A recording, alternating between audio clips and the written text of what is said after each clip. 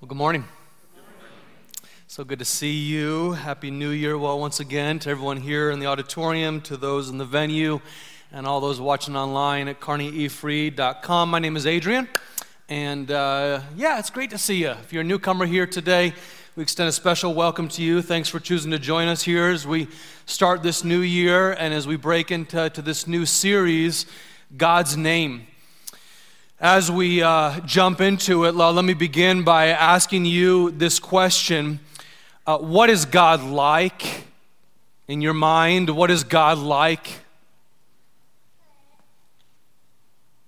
You know, it seems to me that many of us would say we know just what God is like, and we say we know God's name, and it seems to me that sometimes what we can do if we're not careful is we recognize God creates us in His image, and then if we're not careful, we like to create God in our image. Anybody? As it's been said, we like to return that favor.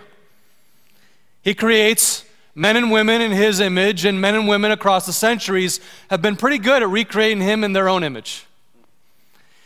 And inevitably, when we do that, what happens is we create a God in our mind who likes the things that we like and hates the things that we hate, likes the people that we like and hates the people that we hate, and thinks like us and votes like us and on, but we still don't actually know what God is like. We just have a figment of our imagination. So what is God really like? Not creating Him in our image, but as He is revealed for us in the Scriptures. It seems to me even in Christian circles, if we were to invite genuine Christ followers to explain in a paragraph or so, what is God like? I think sometimes we'd be hard-pressed to do so. When we ask this question, what is someone like, what are we asking? We're asking for their personality, we're asking for their character, for the things that make them tick. Say, for example, you were to ask me, what is your wife Susie like? And I tell you, she's like 5 feet 1 inch, maybe 1.5 inches. She has black hair and these golden brown eyes. And she's from Oregon and Indian heritage, and she's a mother of 2 boys. That's what Susie's like. Like, does that answer it for you? No, it doesn't answer it for you. It gives you some true information about her. All of that is true information about her, but it doesn't answer the question you're asking. The question you're asking is, what's she like? What makes her tick? What makes her cry? What makes her laugh? What is she passionate about? And so also, I think we do this with God sometimes. We settle for information about God, such as, okay, God is all-powerful, and God knows everything that will be and everything that could be. He's all-knowing. He is always and everywhere present. We settle for this information about God without actually knowing what He's like, what He's passionate about, what His character is, what makes Him tick, what would make Him mourn. What is God actually like? Now, fortunately, though, there's a passage for us in Scripture where we find a very personal description of who God is. And it's listed out the first time in the Old Testament in the book of Exodus, chapter 34. And then this is one of the most quoted Old Testament passages that we find again and again throughout Scripture. And we're going to look at it over the course of these next several weeks. It's a vital, seminal passage in Scripture in which it turns out, as we study this passage, God is better than we could have imagined. He's like a breath of fresh air. And we're going to experience that together as we unpack this passage in Exodus 34 as He succinctly states for us what is His heart. What's He like? Now, I want to invite you to turn with me to the book of Exodus now. And Exodus is the second book in your Bible. It goes from Genesis to Exodus. I hope you bring your Bible with you to church on Sunday morning, or if you use the church app, that's fine too. but we're going to be in Exodus 34 for most of these next several weeks, and then looking at a number of other passages as well. You'll find it along the way on the screen, but this is a passage that we're going to dig into so intensely that it's really going to help you to bring your Bible and to kind of mark it up over these next several weeks. Today we're going to be mostly in Exodus 33, starting off in Exodus 3, then 33, and then we'll get into Exodus 34 just a bit. But in this wonderful passage, we learn what is God really like. Now the book of Exodus, you might know, describes how God rescued his people, the Hebrews, from their slavery in Egypt. They're not yet called Israelites. They're Hebrew people, a Hebrew ethnicity in slavery in Egypt, and they've been there for a long time. It's a story in which we learn about how God rescues his people. And the backstory starts in Exodus chapter 3 as God introduces himself to a guy named Moses, and he tells Moses that he's going to lead his people out of slavery. And here's how it begins in chapter 3.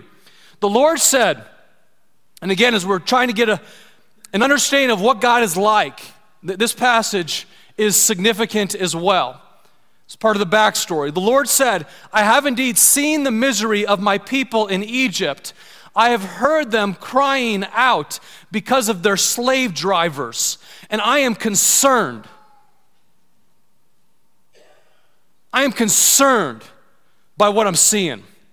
I'm concerned about their suffering. So I have come down to rescue them from the hand of the Egyptians and to bring them out of that land into a good and spacious land, a land flowing with milk and honey, which is like saying a land of paradise, okay? That's the ancient Near East way of saying it. Would you just notice the verbs in those verses that I just read? These verbs speak to us about God's character. Okay, they're emotion words. I have indeed seen the misery of my people Israel. I've heard their cry. I am familiar with their suffering. I'm coming down to rescue them. I'm going to do something about it. I'm going to bring them out of this Egyptian slavery and bring them into a beautiful and spacious land flowing with milk and honey. And he tells Moses, as the story unpacks, he tells Moses, and guess what, young man, I'm going to use you. And Moses says, I'm not a young man anymore. And I'm not your guy. Okay, I know I was raised as a prince in Egypt, and I was raised in Pharaoh's household, so perhaps that's why you want to use me. But it's been 40 years since I've lived over there. I've been tending to my sheep and goats for the last 40 years, with my wife Zipporah. And that life is not my life anymore. And beyond that, I get stuck on my words. I'm a stutterer. I'm slow of tongue. I am not your guy, oh, dear God. Go find someone else. But I'm not sure if you've heard, it's just not too wise to argue with God. It never goes well for you. If you argue with God, there's going to be a winner and there's going to be a loser. And you know which one you're going to be. And so Moses loses this argument. And God persuades him, and eventually Moses goes back, and you know the story. He goes to Pharaoh and he says, let my people go. Let my people go. And then God brings miracle after miracle after miracle, ultimately culminating with the parting of the Red Sea, in which the people, called the Hebrews, cross through this dry Red Sea, and Pharaoh and his armies get toppled down by it. And God emancipates his people from slavery in Egypt. And as they're moving now toward the promised land, Moses is called up to the mountain, called up to Mount Sinai to go meet with God, to enjoy his presence and to receive these 10 commandments from God. And so he goes up to the other mountain, and you probably remember this story. As he goes up the mountain, meeting with God, God tells him to chisel out 2 tablets. He goes up there, he meets with God, he gets the 10 commandments on these 2 tablets, he comes down the mountain, and then what happens? To his utter horror, the Hebrews have gathered, and they've taken off their jewelry, taken off their necklaces and their rings, And they've decided during the 40 days that Moses is up on the mountain that God is no longer faithful. And they decided to make up an idol to bow down and worship, one that would be similar to the idols that they had in Egypt. It's a golden cow. They had golden animals in Egypt that they would worship, so let's try that too. Now, in one sense, well, whenever I read this story, my heart just grieves. And I almost feel embarrassed for them. Like, God's just done all of these miracles for you, and you've been in slavery all this time, and you can't wait for 40 days. But then in another sense, it's like, I can be rebellious. Anybody else? I think there's a rebellious streak in you and me and all of us. There's a rebellious streak in us. And I had toddlers, and I couldn't leave them alone in the room for 40 minutes without that room becoming terrorized. And so this reminds me to have a little bit of sympathy for the Hebrews as they're doing what seems unfathomable. Anyway, Moses is crestfallen by all this. He comes down the mountain, and literally he's so angry. What does he do? He breaks the tablets. He gets these two tablets for the Ten Commandments. He breaks them. And God is crestfallen as well. In fact, God is so upset that he says to Moses, these people are so stiff-necked, they are so stubborn that I've decided I am not going to go with them. That's what he tells Moses. They can go off on their own. You take them, Moses. I'll send you with an angel, but I'm not going with them. And Moses, do you know what he does? He falls to his knees. He hits the ground. And he intercedes for his people. And he begs God, please God, we need you. We need your presence. If we don't have you, we don't have what it takes. And Moses called a friend of God. In fact, the scriptures say that he spoke clearly with the Lord face to face. He's a friend of God. And so out of that friendship, he begs God. Look now at Exodus 33, starting in verse 12. Moses said to the Lord, you've been telling me, God, lead these people, but you have not let me know whom you will send with me. Okay, you say you're not going to go with me. Who are you going to send with me?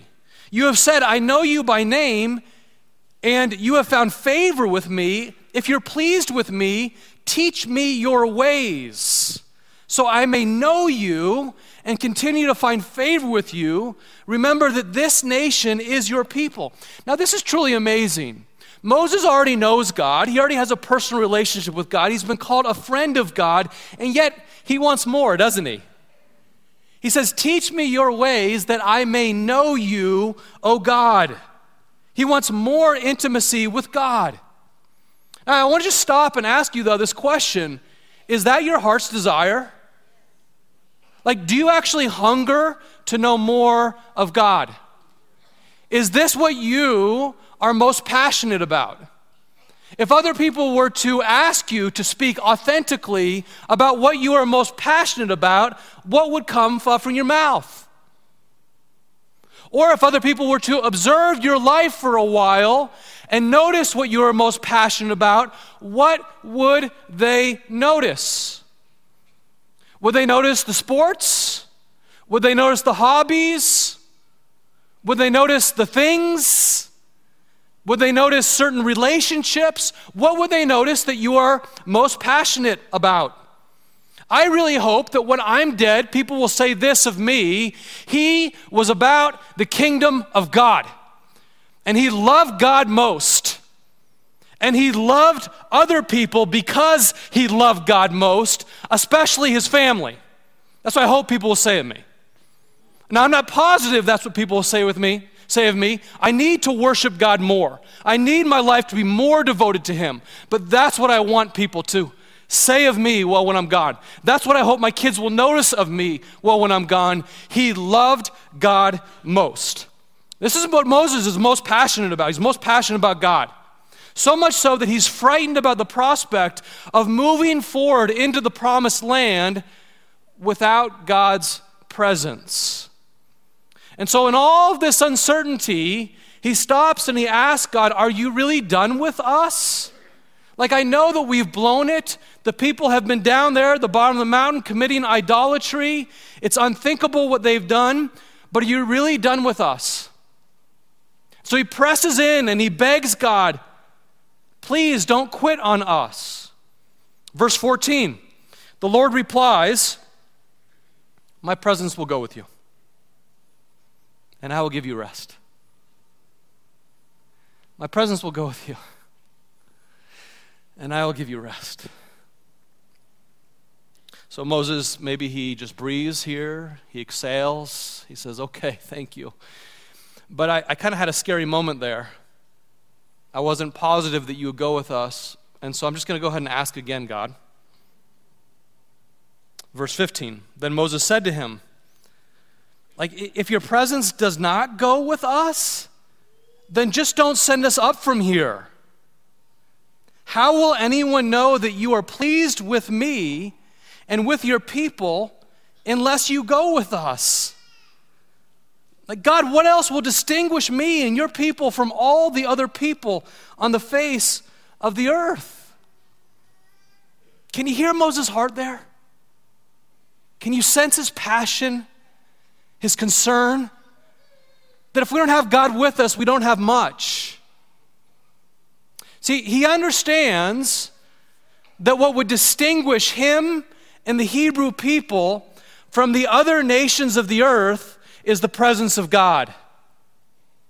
He remembers that God promised to take this man Abram and turn him into Abraham, and Abraham would become a father of many nations, and Abraham was called to be blessed by God in order to be a blessing to other people. This is the reason that God created the Israelite people, that they would be a blessing to the other nations, that they would be a centripetal force, which one is it? Centrifugal? A magnetic force bringing people in. Okay, I was not a physicist.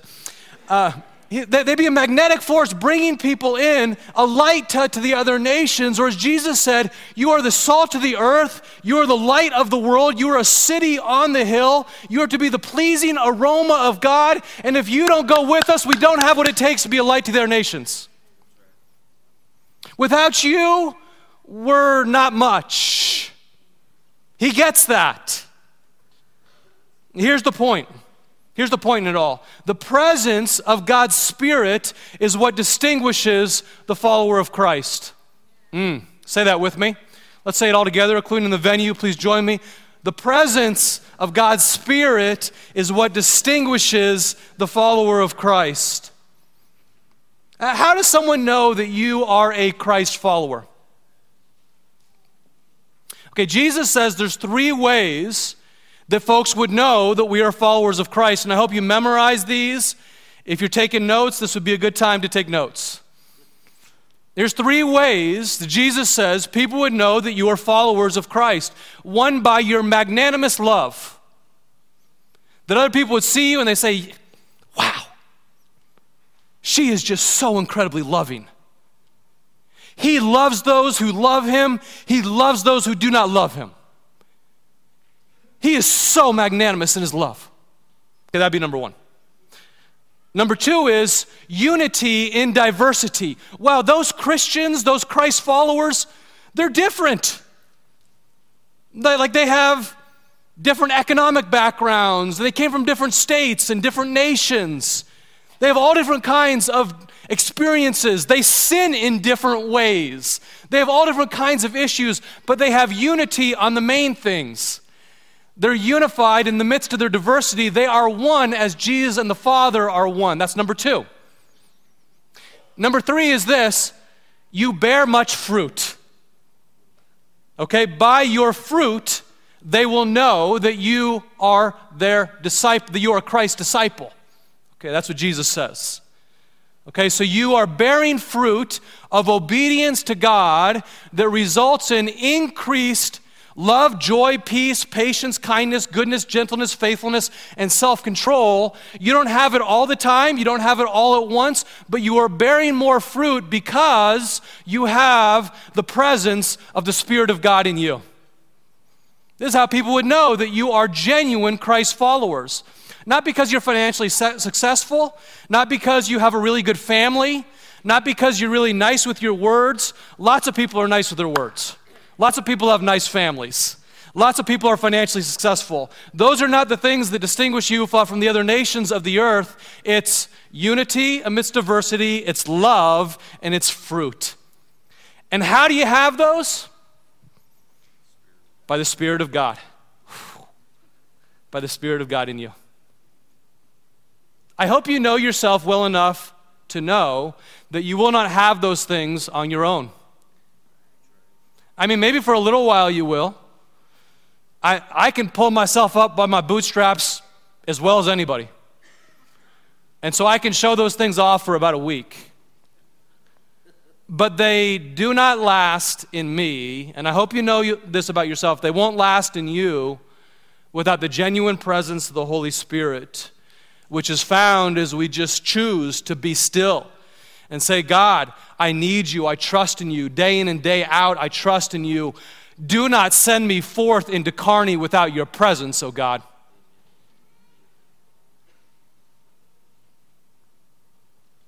Well, don't miss what happens here. Here's how God responds to that request. Verse 17, the Lord said to Moses, this is so good. The Lord said to Moses, I will do the very thing that you have asked because I am pleased with you, and I know you by name. So like we just finished 100 days of prayer, here's an answered prayer. Okay, like you really want to understand how God operates, how he interacts well with his people. Okay, God says to Moses, I'm not going with you. I'm so sick of your stiff-necked people. I'm not going with you. And what does Moses do? He prays. He falls to his knees, he begs, he lays prostrate before God, he begs, and God hears Moses. And then God interacts back with Moses, and what does Moses do? Moses hears God. And there's this interaction in which God is somehow mysteriously, to some degree, moved. He's moved by Moses' requests for his presence. And God says, I'll go with you. Now, even there, I want you to know Moses is still not done. He's very bold. Look at verse 18. He goes on. Moses says, now, God, if I can be so bold, now please show me your glory. Okay, so my man's got two requests. Number one is, God, show us your presence. Please give us your presence. We don't have what it takes if you don't go with us. And number two, God, please show me your glory.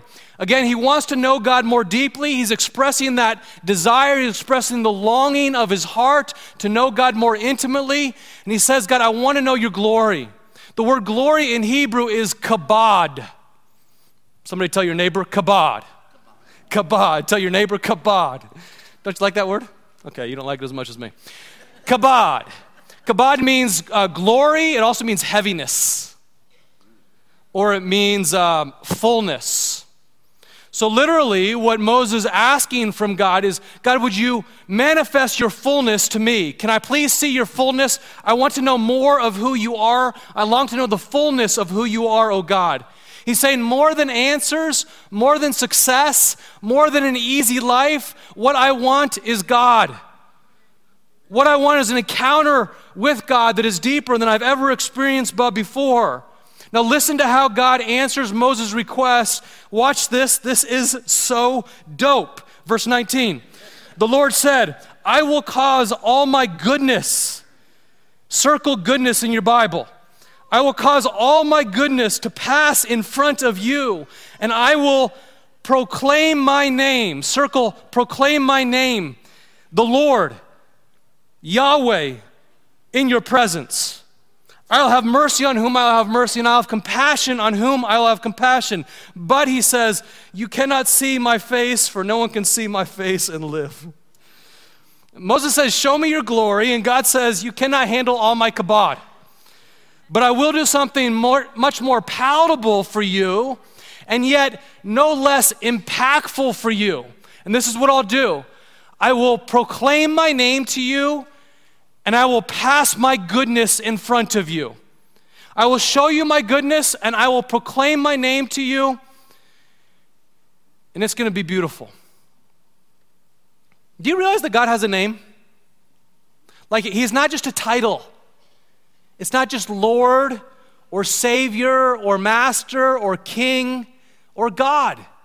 All of those are titles, and all of those are true of God, but he also has a personal name which he chooses to reveal to us, which speaks to his character. And friends, in the ancient Near East culture in which this was written, names were a really big deal. Occasionally I'll ask people today, what does your name mean?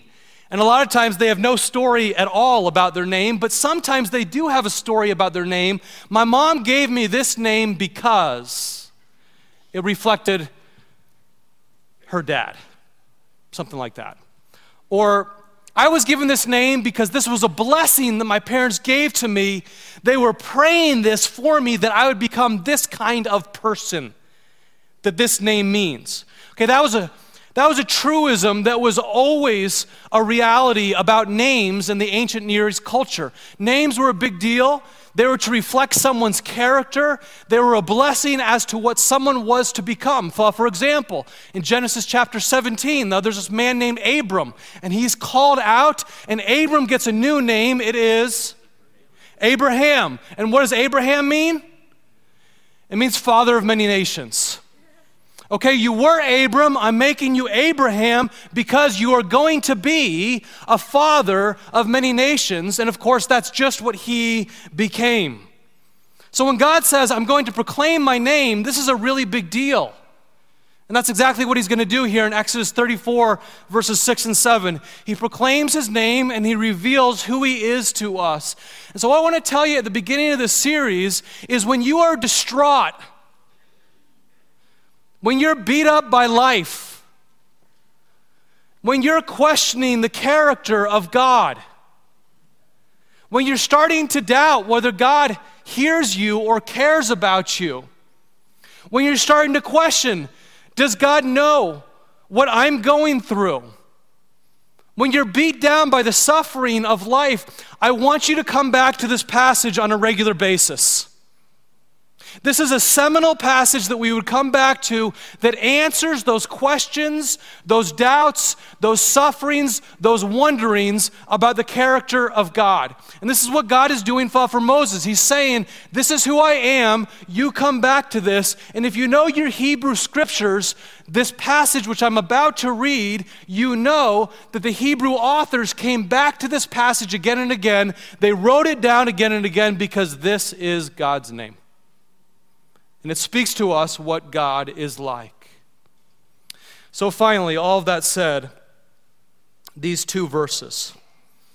That was quite an introduction, wasn't it? Okay, just give me another 45 minutes or so. I got one man that said, all right. Okay, that's more of an introduction for the whole series, okay? All of that leads to where we're going for the next 8 weeks.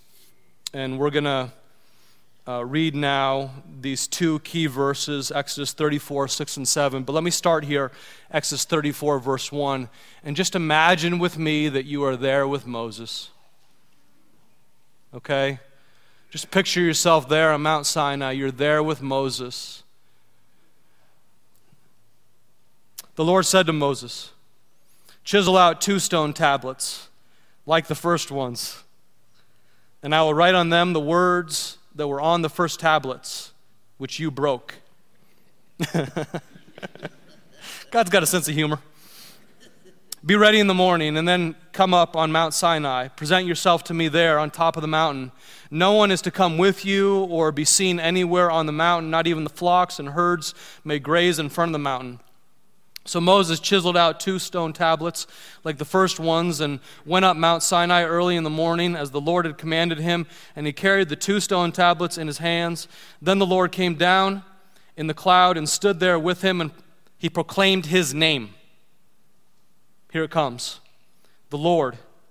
And he passed in front of Moses, proclaiming, here it is, the Lord, the compassionate and gracious God, slow to anger and abounding in love and faithfulness, maintaining his love to thousands, and forgiving wickedness, rebellion, and sin.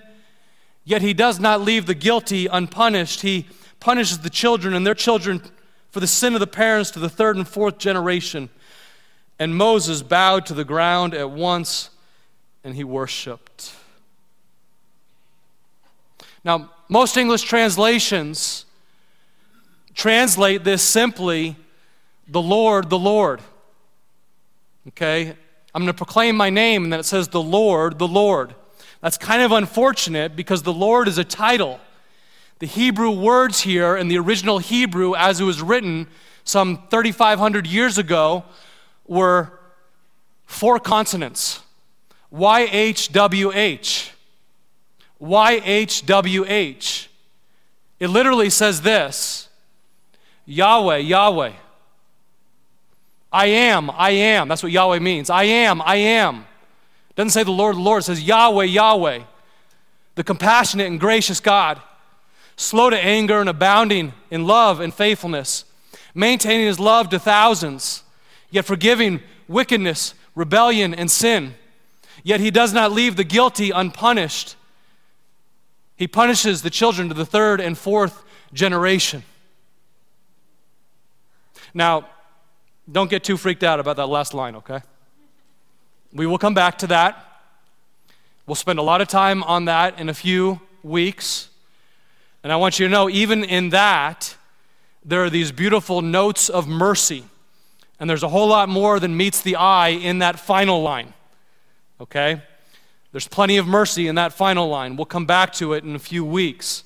Please don't get freaked out based on that. This isn't some kind of divine form of child abuse where children are guilty for what their parents did. It's not that at all. Okay, we will come back to that one. But for now, these 2 verses reveal to us God's character and his name. They reveal to us this: God has a personal name, and God has a personal character, and he chooses to make those known to us.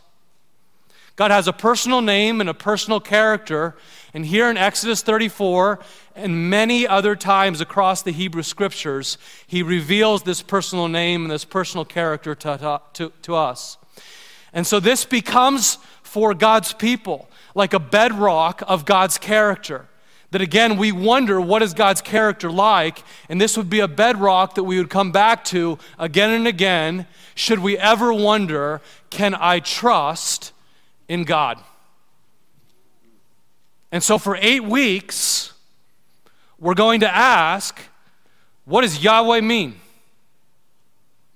What does it mean that God is compassionate? What does it mean that God is gracious? What does it mean that God is loving? What does it mean that God is slow to anger? What does it mean that God is just? We're going to ask those kinds of questions over the course of these next 8 weeks. And what I hope we will do is begin to repair some of the broken images of God that many of us have in our minds. That's my hope. That is my prayer. That we begin to repair some of the broken and fractured and ugly images that some of us have about God. Let me close with this question. What is your portrait of God?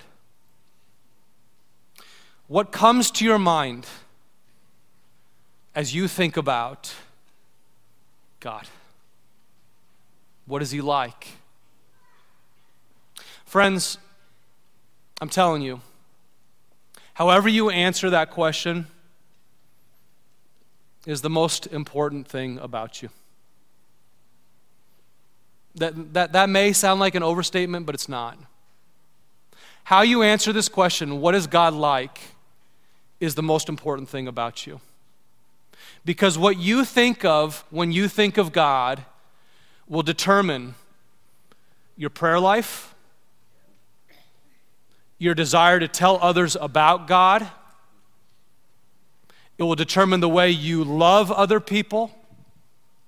It will determine your worship. And worship determines destination. Worship determines destination.